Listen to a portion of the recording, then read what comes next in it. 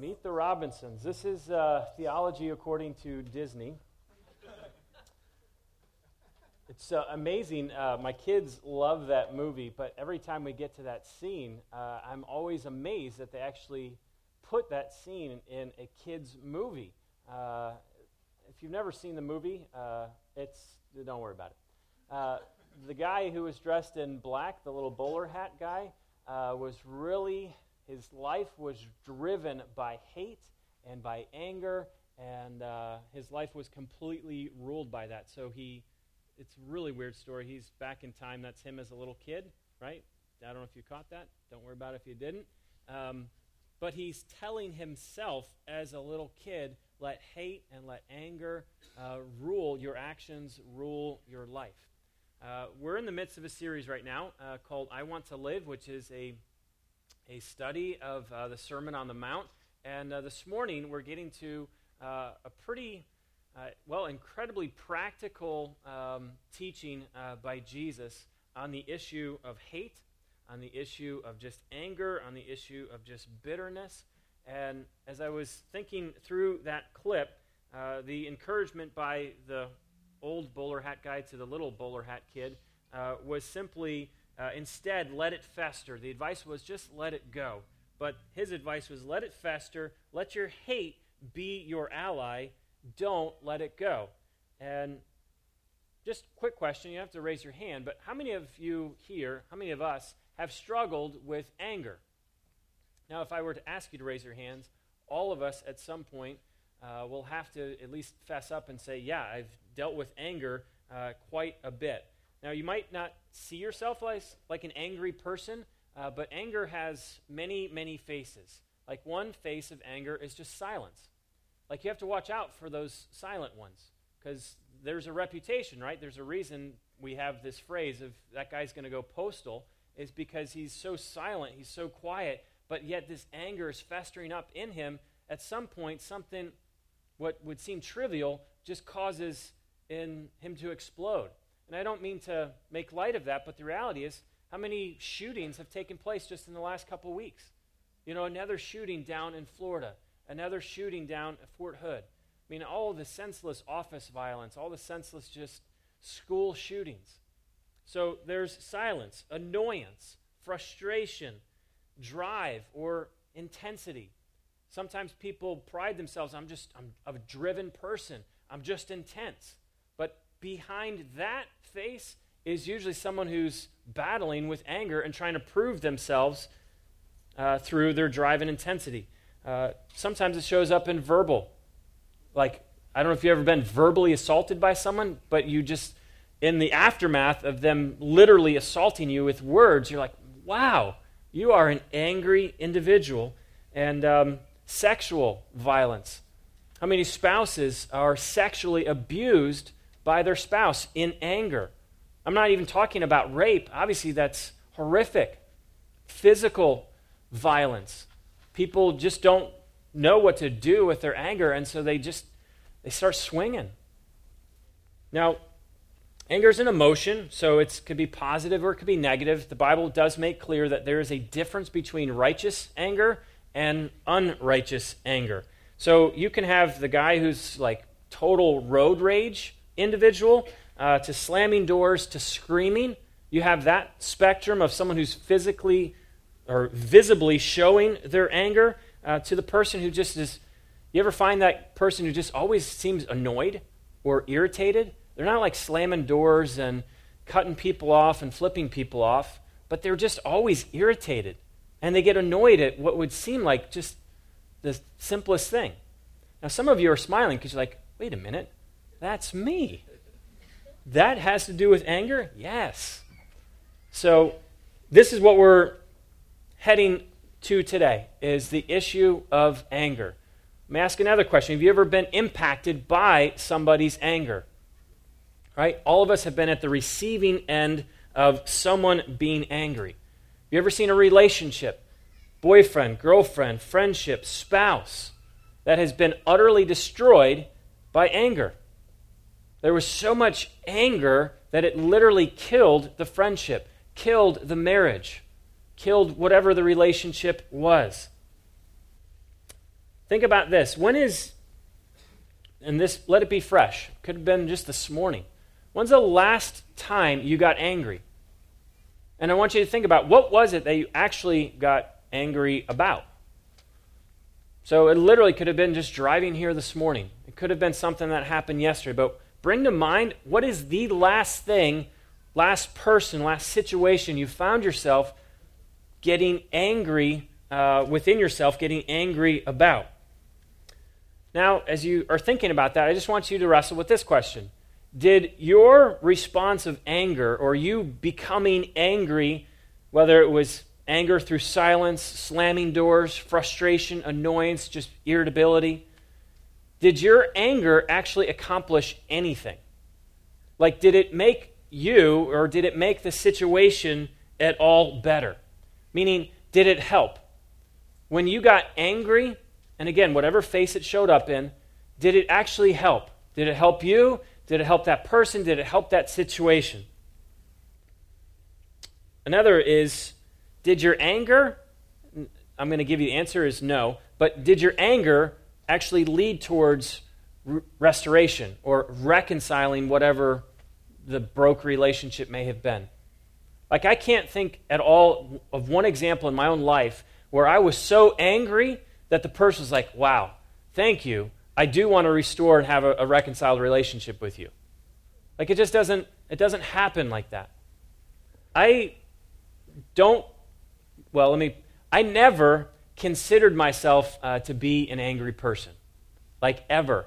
I've never been in a fight in my entire life. I never hit someone. No one's ever hit me. I've never got in such an intense situation where, like, someone was ready to pop me. They may have wanted to, and they looked and like, wow, that guy will kill me if I do that. That's probably what happened. But I've never, like, verbally assaulted someone. Like, I'm talking about, like, screaming, foaming at the mouth, cussing and cursing my head off at someone, totally belittling them with my words. I just never thought of myself as an angry person until Steve Boggs.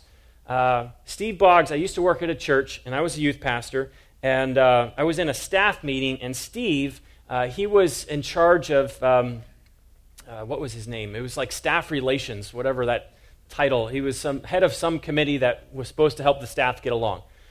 So he was sitting in one of these meetings, and as these meetings typically would go sometimes, I would just be very intense and very passionate, very energetic, and I come out of this meeting, and I'm thinking Steve's going to applaud me and be like, wow, Michael, thank you so much for your zeal. Thank you so much for your passion. And he looked at me, put his hand on my shoulder, and I'll never forget, he said, Michael, you have an anger problem. And if you don't deal with your anger problem, there's going to be a lot of people who are going to get hurt because of you. And, of course, I was like, Steve, you have no idea what you're talking about. Like, that is absolutely not me. But then that comment was, I think, 1997, 1998. And I remember that one comment from nearly 15 some odd years ago. It literally stuck with me. And why it stuck is because it was true. Like, it took someone else pointing out in me that I actually had an issue, a serious issue with anger. And again, I was not the fighter. I was not swearing and cussing, foaming at the mouth. My anger was usually hid by my silence or hid in my passion or my competitiveness and all of my drive and intensity. But beneath all of that, I had a serious issue with anger. It would sometimes come out with Kyla, and I don't mean like in a verbal or physical type of way, but she would be on the brunt end of usually a lot of silence. And then when I had kids, so my kids now are 6, 5, and 3. The first year we had kids, I stayed at home with Tristan for the entire year. I really saw how much my anger came out towards him. Now, I was not the guy you see on the news who's like shaking his baby like that, but I would find myself getting so angry because he wouldn't sleep, or he wouldn't feed when I wanted him to, or he was like literally 12 days old, and I'm finding myself getting angry at him because he's not listening to me. I have no category that he's 12 and doesn't understand English yet. He doesn't even know who I am. And literally for that entire year, I was always wrestling, why are you so angry? Now again, I never did anything weird or anything like that, but it was stuff that just battled and raged within. Now I hope as I'm sharing some of this with you, some of you are like, wow, that's totally me. Now it might not show up in like if you have a kid, but it's that anger that just sits, you sit in it, and you just stew over things. So what is your face? If anger has many faces, what face does it show up for you? It's really helpful to identify that. Because I always thought the angry people are the ones getting in fights and just screaming at people. I was meeting with a friend this week, and I was standing outside his building, and no joke, I hear this woman screaming at the top of her lungs, "Did that dog just do that on that lawn over there?" She went nuts. Like some dog walker was walking their dog did their thing, and they walked on without picking it up. Now, if that was me, I would have been like, wow, I would really want to say something to that person, but I'd usually just walk away. This lady literally chased down this person, screaming verbal obscenities at them the entire way. I didn't be like, wow, I'm a shell of a person. Or you find comfort in anger because it's just all you've known. And you just don't know any other way. So, couple realities. Anger prevents us from developing relationships with people. Because to be honest, I wouldn't want to be friends with you. I wouldn't want you to be friends with me if I was still that angry, just ticked off at everything. It will prevent new relationships getting formed. Anger destroys current relationships because an angry person has no category for restoration, for things like reconciliation. Anger, as we'll see, will kill your relationship with God. One of the things that we'll talk about, it's really hard praying, like taking communion, singing songs about how much we love God, when in our hearts we're like, I hate that person. They're so annoying. Like, it just, God's like, really? You're going to tell me how much you love me, but in your heart tell me how much you hate that person? How annoyed with that person, how frustrated with that person you are? Here's a couple more truths about anger. You can't hide it. If you think you can hide it, it will always show up. Anger always reveals itself. No matter what face you have, anger will always show up. Anger is contagious. It's infectious. Meaning if you have that bug called anger, it will spread. It's like poison. It's like a snake bite. It's venom. You bite someone else with your anger, not only does that hurt them, destroy them potentially, you put your venom that's in you, it's now in that person. Anger gives birth to anger and gives birth to anger. And as I mentioned earlier, Jesus says pretty boldly, it's murder. Like I would venture to say, probably no one in this room, I hope you wouldn't, would literally just pick up a knife and stab it in someone's heart.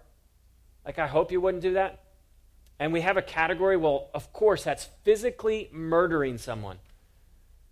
I hope our hearts' minds would be open today that in God's economy, God, Jesus, equates anger to murder, to killing God's creation, those who bear his image.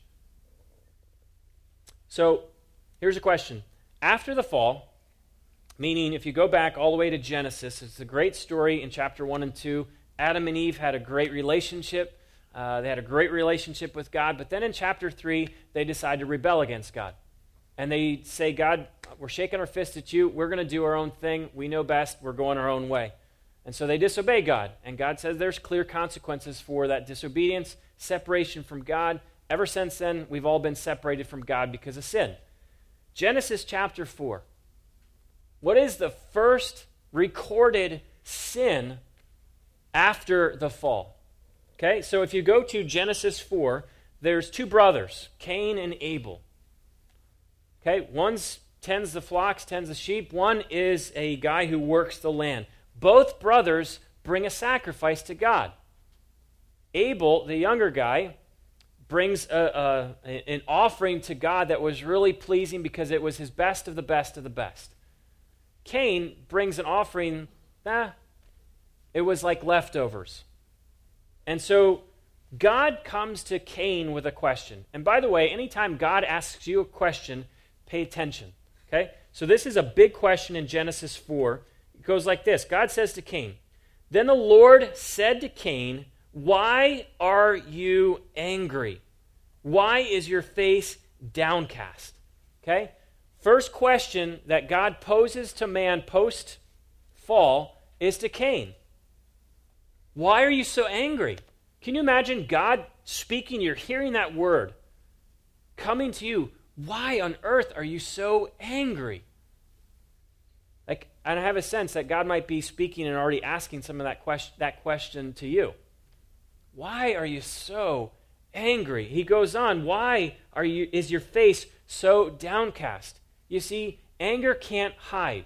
It's always visible. It will always show up. For Cain, it was in a clear presence, body language speaking that he was angry. He's silenced. There's no response from Cain. So God goes on. "If you do what is right, will you not be accepted?" You have a choice here, Cain. This is your moment in time. If you do what is right, you will be right with me and you will be right with your family. That's his moment to choose. What will Cain do? God gives him that out. If you just do what is right. What's in your heart, don't do that, Cain. Because God can read the heart, and he's saying to Cain, I know the jealousy, the hatred that is brewing in your heart towards me and towards God, or towards Abel. Don't do that. Don't follow through on that. He goes on, "But if you do not do what is right, sin is crouching at your door. It desires to have you, but you must master it." It's this picture of anger. Sin is ready to pounce on him. It's just ready to devour him. What he thinks he's going to do to devour someone is actually he's the one that's about to be devoured by his anger. This is Genesis, I don't know if I have this on the screen, but Genesis, the story goes on in verse 8. "Now Cain said to his brother Abel, 'Let's go out to the field.' And while they were in the field, Cain attacked his brother Abel, and he killed him. And then the Lord said to Cain, 'Where is your brother Abel?'" Okay, this is not God like, I can't find Abel. I seem to have misplaced him. There's only a few people on the planet right now. I don't know where your brother is. Cain, can you help me? God knew very well the choice that Cain had made. He gave way to his anger. He was mastered by his anger, and it led to murder. I don't find it just a coincidence that the first sin post-fall is, why are you so angry? And ever since, murder has been taking place since initial blood was shed, Cain killing his brother Abel. He was angry at God. He was angry at Abel. And I'm imagining at some level he was within himself pretty angry with himself. So I'll put the question to you, who are you actually angry with? If we all own up, fess up, be honest, we're angry with someone or something. So just want you to, what is it you're really angry with? And if you have to think back to the last situation you found yourself angry about, who were you really angry with? Some of us live life just ticked off towards God. God has shafted me. He's neglected me. He's forgotten me. He cares not about me. And I live my life angry towards God. Some just live life angry towards pretty much anyone and everything because everyone and everything is out to get me. And some live life just angry towards self, of who I am or who I'm not. And this morning, as we are going to finally get into Jesus' words in the Sermon on the Mount, I wonder if you can imagine a life free from anger.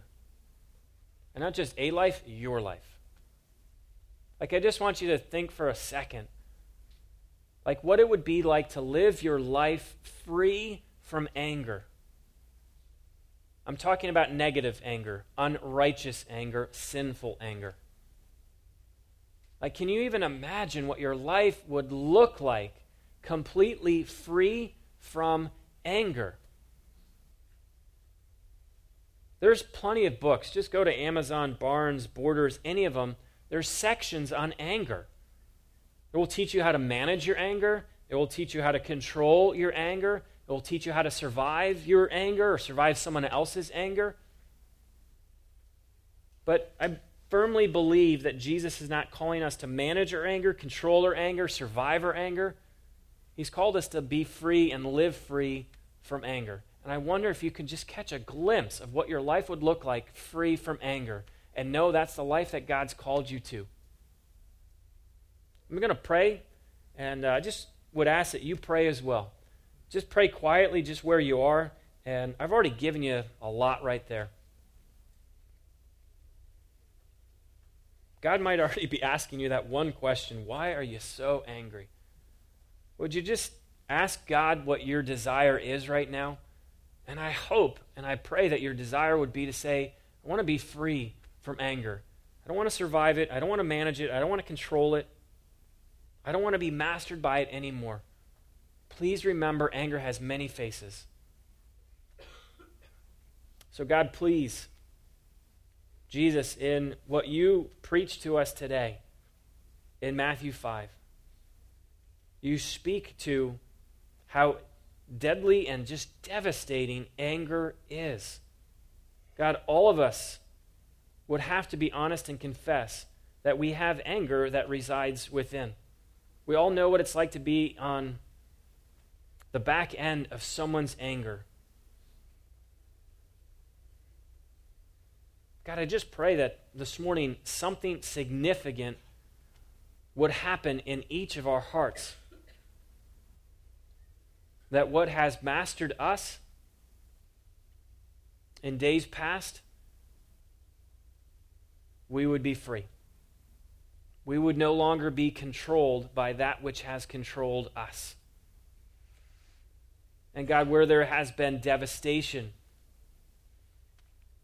where people have been literally, and relationships have literally just been destroyed, Jesus, you speak of restoration and reconciliation. So God, please do in our hearts what we can absolutely not do on our own. God, if there is one, if not more, that literally is in the grips of anger right now, mastered and controlled, given over to anger, let this be a great day of freedom. God, let this be a great day of freedom for every single man, woman in this place, for this community. Free of anger and filled with joy. God, free of anger and just filled with peace. God, free of anger and just filled with love and grace and mercy and compassion. God, please do these things.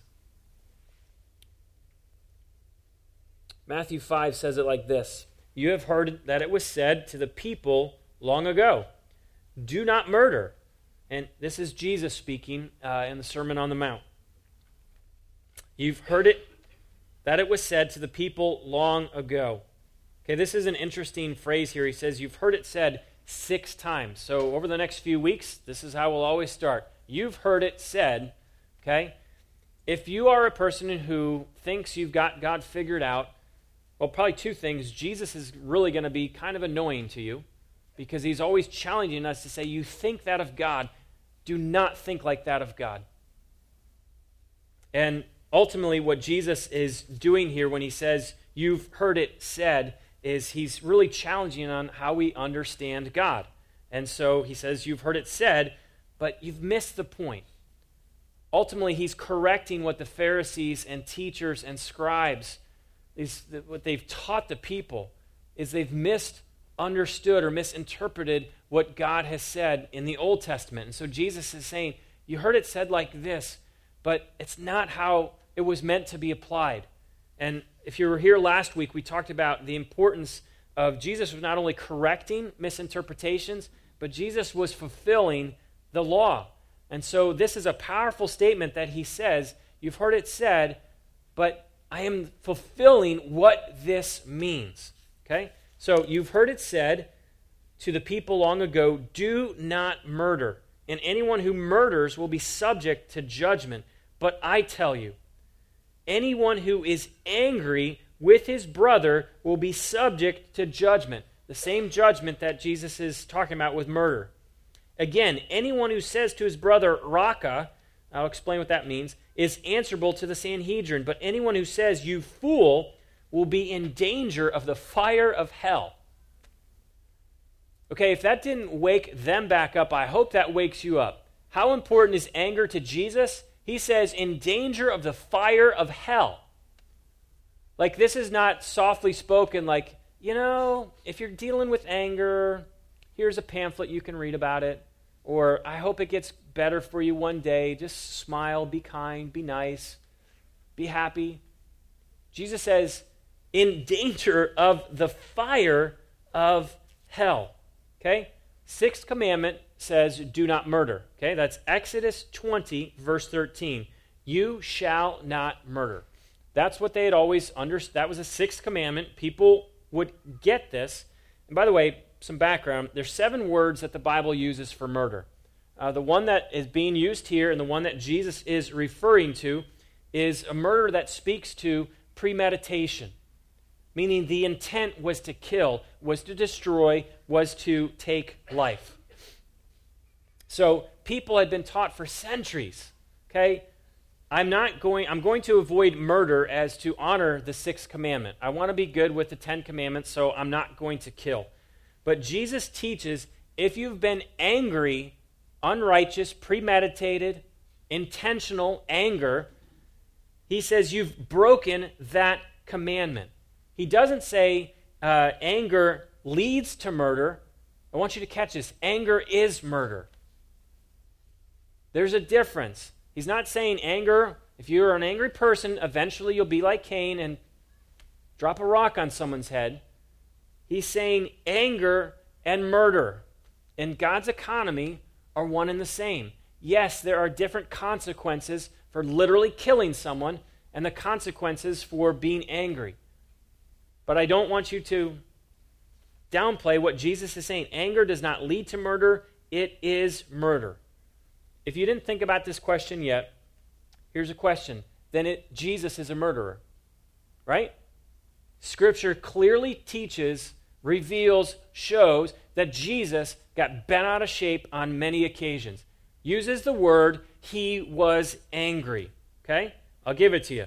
Mark 3:5. He looked around at them. He's looking at the Pharisees, teachers of the law. He looked around at them in anger and deeply distressed at their stubborn hearts. There was a man who had a withered hand on the Sabbath. These guys completely ignored, neglected this man. And Jesus was looking around the room. What will these men who claim to love God do to come alongside this man? They do nothing. Jesus looks at them in anger that they neglected this man. And so Jesus does what Jesus always does. He says, forget about you. I will do what's right by this man in God's eyes. John 2:13-16, a couple verses. When it's almost time for the Jewish Passover, Jesus went to Jerusalem. In the temple courts, he found men selling cattle, sheep, and doves, and others sitting at tables exchanging money. Okay, I want you to catch this. So, do we have that on the screen or no? Okay, we might not. So, he made a whip out of cords. Do you know how long it takes to make a whip? Okay, this wasn't like under his little, robe was some Indiana Jones whip that he just busted out. He made a whip. This would have taken at least a solid hour, if not longer. As Jesus is making this whip, filled with anger, what the people who claim to know God, love God, were doing in God's house. So he made a whip of cords, drove all from the temple area, both sheep and cattle. He scattered the coins of money changers and overturned the tables. To those who sold doves, he said, "Get these out of here. How dare you turn my Father's house into a market?"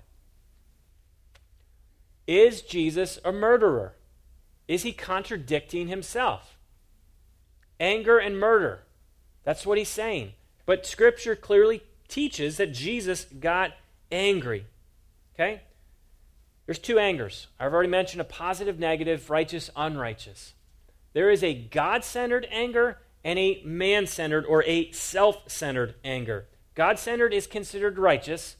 A self-centered is considered unrighteous. So a God-centered anger just looks like this. When you're angry because God's been dishonored. God's way has been distorted. And that causes anger within you because God's name has been profaned. God's ways has been totally just maligned. That's a righteous anger. That's what Jesus had. Unrighteous anger is when you're angry because you've been dishonored or your way has been maligned. Meaning you're angry because someone didn't get you what you wanted when you wanted it, how you wanted it. Someone insulted you. Someone hurt your feelings. Someone made fun of you. Someone let you down. Someone disappointed you. That would be, and you get angry about that. That's considered a unrighteous anger or a self-centered anger. So I do want to be clear. Jesus did not sin in his anger. His anger was rooted in righteousness, not selfishness, not insecurity, and certainly not pride. Go back to an earlier question I asked you like an hour ago. When's the last time you got angry? What was it that you got angry about? And even maybe look back over the past week, 2 weeks, month, over the past year. What has been the common theme of what causes anger within you? Is it God-centered, a righteous anger, or self-centered, an unrighteous anger? Like, have you ever got angry over racial violence, torture, genocide, sex trafficking, corporate greed, broken marriages, busted homes, adultery, pornography? The list could go on and on. Have you ever been angry at things like that? And I'm talking about an anger that actually led you to do something. When we don't get angry, by the way, at injustices, and I'll just put injustice meaning sin, when we don't get angry at things like righteous anger, you know what that communicates to the world? Well, God clearly does not care about the injustice, the racism, the sex trafficking, the porn industry, broken homes, adultery. Because the people who claim to really like God, love God, want to be with God, they seem to not really care. They seem to only care and get angry when someone offends them, when someone hurts their feelings. A great indicator of spiritual growth is when your heart begins to break for what breaks God's heart, and you find yourself angry over what angers God. You will know that you're really starting to grow spiritually, meaning growing in your knowledge, understanding, love of God when your heart begins to break for the things that breaks God's heart. When the things that anger God, your heart is in a line with that, and you find yourself angry over those things. How do you know if you're a righteous anger type of guy or an unrighteous type of anger? I'll ask this. Is your anger coupled with tears? More times than not, especially when we see Jesus in anger, it led to a sense of grief, a sense of tears, because his heart was broken over the sin, over the injustices that was going on in front of him. Christians are pretty notorious. We've made the news many times for things like picketing or standing outside of abortion clinics or homosexual gay parade type of marches, and notorious with hanging or holding up signs that says God hates fags, or to people who are outside or in the abortion clinic, at them, you're a murderer, you'll die, whatever the signs say. Like, we always make the news for things like that. We love protesting those injustices. But I can and I honestly say I've never seen someone actually holding that sign weeping. I've seen them foaming at the mouth. And I look, why are you so angry? You don't even care about that person. You care more about just making sure everyone knows how strong you feel about whatever the issue that you're picketing or protesting. A great sign of spiritual growth will be when your heart begins to break for the things that breaks God's heart. And it's coupled with grief. It leads you to literally just tears because you're sad. You're brokenhearted over sin or injustices. I've already mentioned this to you, but Jesus makes clear in Matthew chapter 5 that hell is the consequences for anger. Like it's really that important. He makes it so strong that the issue of anger is those guilty enough for hell. Interesting that, people can now take someone to court over road rage or air rage or any other type of rage. We have lots of them. You can actually be brought to court because you went road rage on somebody. But Jesus says anger unchecked, anger not dealt with. Danger of hell. Now, I'm really going to have to pick up the pace here, but a question, there was two words, raka and fool. The vehicle that drove anger was words. Did you notice that? The demonstration of what Jesus is pointing to is our words. Meaning, he says anger, murder, and then he gives an example of how the anger actually showed up, specifically name calling. Now, I know it's not that big of a deal if you're like, Michael, you're such a fool. I'd be like, well, God will deal with you. Like, I probably would not lose too much sleep if you called me a fool. But in the first century, names meant something. Meaning your given name meant something. It tied into your personhood and your character. And so when someone would call you a name, they would call into question your character, your identity, who you were. So it was not kosher to call someone raka, which essentially just means empty-headed or worthless. Or to call someone fool, which is a way of calling someone a moron or an idiot or someone who is a rebel against God. That's what those two words mean. They attacked a person's personhood. Have you ever been at the receiving end of someone tongue-lashing you? I've always wondered, no one likes to be at the receiving end of someone verbally assaulting. If we don't like it, why do we do it? Ever just wondered? We know what it's like when someone goes off on us, verbally assaults us. We know the pain. We know it hurts. But if we know that, why is it that we are so careless or reckless with our words towards other people? Because we know it wounds, and that is our initial response reaction, is when wounded, wound back. When we want to hurt someone, we know how to do it.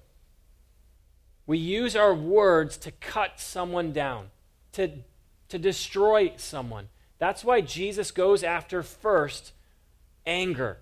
It seems odd to look at a group of Pharisees and be like, guys, don't murder. They'd be like, all right, we got that. We won't.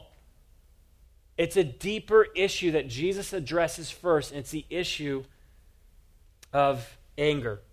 Okay? Proverbs 18:21 says this, the tongue has the power of life and death. Okay? Are you using your words to bring life or to bring others towards death? Are you killing people or building people up? Okay? Ephesians 4:29. Do not let any unwholesome talk come out of your mouths, but only what is helpful for building others up according to their needs, that it may benefit those who listen.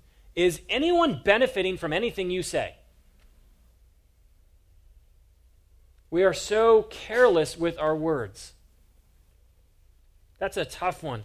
No unwholesome talk. Only what is helpful. Meaning, if what I'm about to say, is it going to be helpful? Is it going to be beneficial? Is it going to build you up? If it doesn't, why on earth would you say it? Are you trying to prove something? Are you trying to prove that you're better than them? Are you insecure enough that you have to let those words fly to make yourself feel better about yourself at the cost of putting someone else down? If it doesn't benefit them, why would you do it? If it doesn't build them, why say it? I think of husbands. How you speak to your wife, is it building her up? I see too many husbands make fun of their wives. They make their wives look like they're idiots. Oh, she's so stupid. Like husbands, are your words that are often, I'm just kidding, are they actually beneficial to your wife? Wives, I've seen it the same. Your words are so critical and criticizing of your husband. That should not be. There's no place for that. To all of us, is what is coming out of our mouth, is it actually benefiting those who are listening? This is really a cry, please be intentional with your words. Okay? Once you speak a word, it's out there and it sticks. You cannot take it back. Ever. No matter how much you apologize, no matter how much you say, I was only kidding, no matter how much you tried to recover, there is no take back. Once it's out there, and it sticks. So is the words that are sticking to people the words that God wants to be stuck to that person? How many times have we heard verbal onslaught by people and it just sticks? I remember stuff people have said to me from years and years ago. That's the power of words. I hate you. Some people actually said, I can't believe you titled a message, I hate you. Do you know how powerful those 3 words are? I hate you. If you've ever gone through marriage counseling with me, I scream this from the top of my lungs. Never say that to a spouse. Never say that to anybody. Who are you to look at another person who bears the same image of God that you do and say, I hate you? There's judgment for stuff like that. Please be intentional with the words that come out of your mouth. Do not be just flippant and casual. Words are powerful. They will kill or destroy, or they will build and bring life. Jesus said anger was present and it showed up. The vehicle it drove out in was the words. I'm going to go on and finish with the last couple verses. It says this in Matthew 5:23 through 26. Therefore, if you are offering a gift at the altar and there remember that your brother has something against you, leave your gift there in front of the altar. First go and be reconciled to your brother, then come and offer your gift. Settle matters quickly with your adversary who's taking you to court. Do it while you are still with him on the way, or he may hand you over to the judge, and the judge may hand you over to the officer, and you may be thrown in prison. I tell you the truth, you will not get out until you have paid the last penny. Okay? I'm going to summarize this very quickly because of time. Jesus gives 2 illustrations, a guy going to worship and someone who is on their way to court. And the basic point that Jesus is making is reconciliation is really important. If you've seen that anger has killed a relationship in your life, Jesus says there's a remedy. You are the remedy. Be the one to reconcile. Be the one to restore. Be the one to make the first move.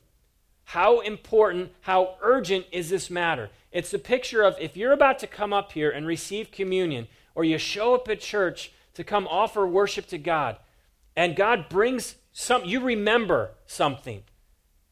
In that moment before you come, before you show up, before you do your Bible study, if God brings a memory to mind that there is an unreconciled, stop what you're doing, don't come take communion, don't finish your worship, don't finish your Bible study, stop at that very moment and go reconcile and restore with that brother. Do whatever you have to. There's a importance of reconciliation and then the immediacy of being reconciled to that brother. This is pretty practical. I love this picture of if you just remember something. You ever just remember something like, where did that come from? I haven't thought about that person in like 5 years. I don't know, could be God.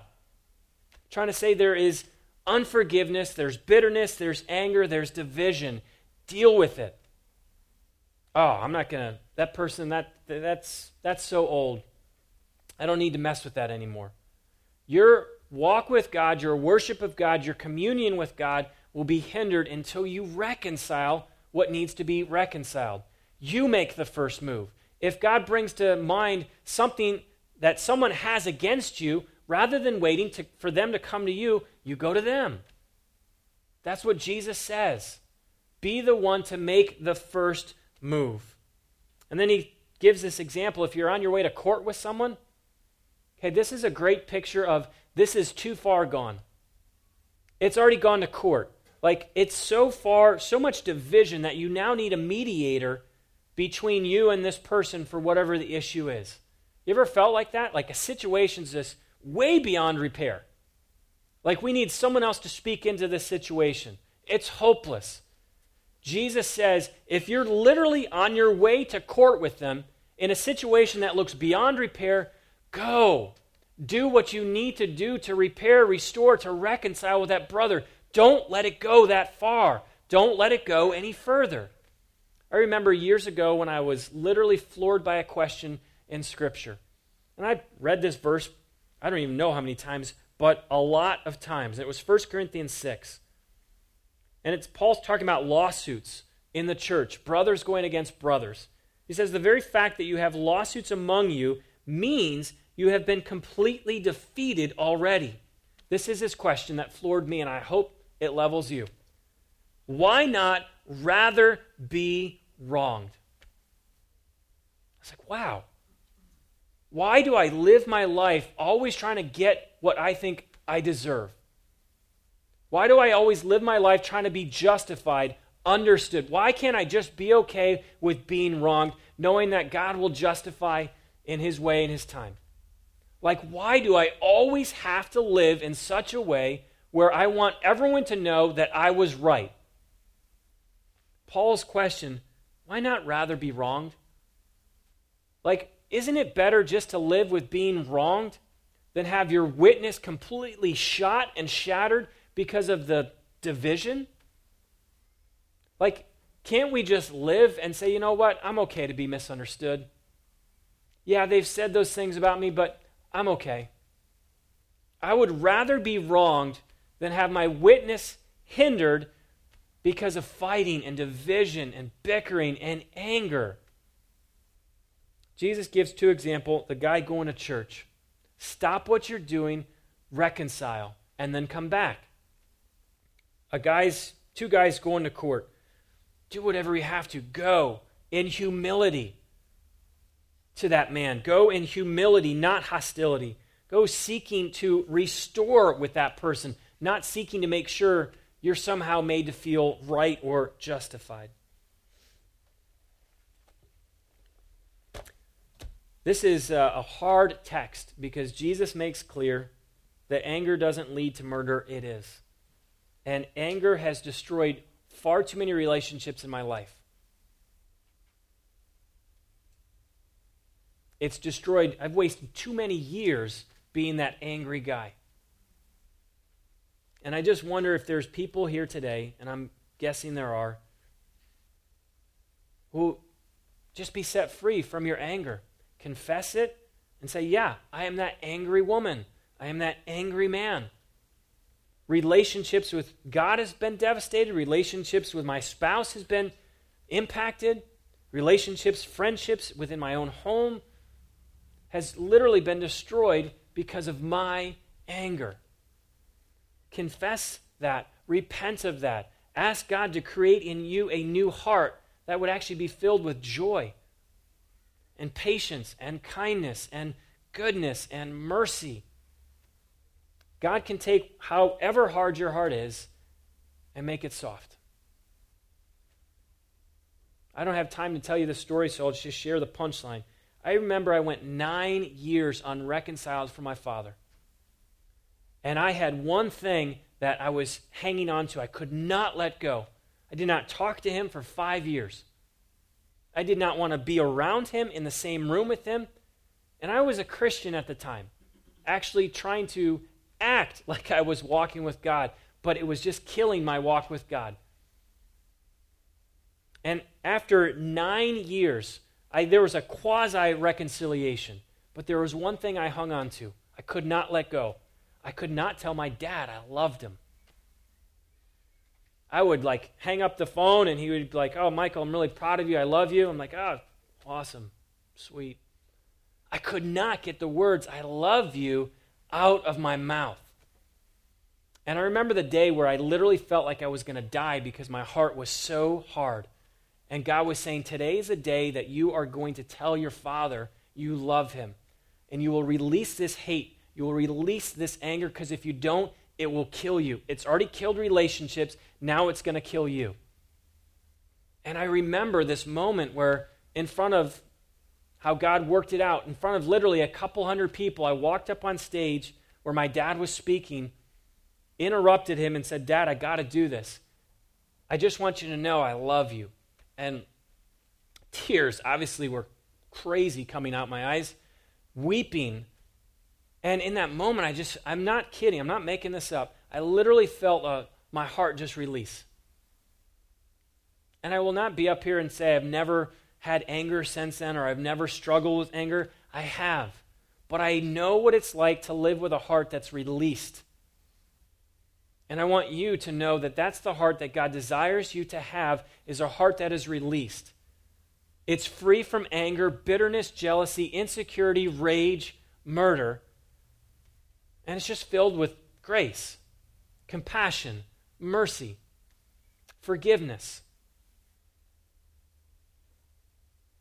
As you would come up and we continue in worship and celebrate communion, please check with God. Is my heart right? Not only with you, but is there someone that I need to reconcile with? And if God brings to mind someone that you need to reconcile and restore with, do it. Even if you look stupid, even if you got to humble yourself and look foolish, it's worth it. Father God, I give thanks that you love us enough, Jesus, to tell us that anger is murder. God, we've all committed it. We've all done it.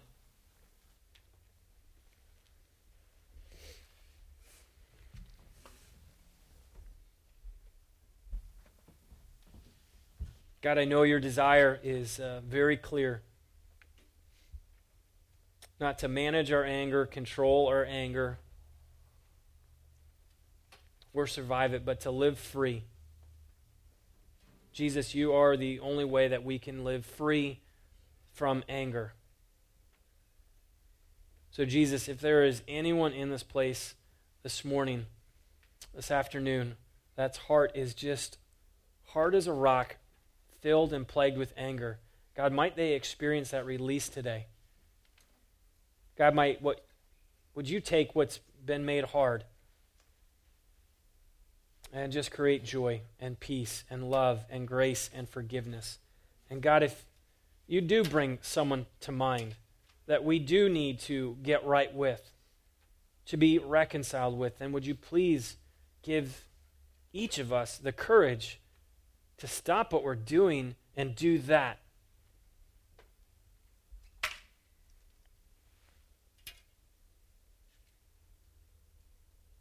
God, I pray that we would each be good stewards just with your voice, that when you speak, we would not only hear, but we would respond. And so if you're speaking, whether it's to our own anger or the anger that's destroyed a relationship, God, might we respond to you and make the first move to restore and to reconcile.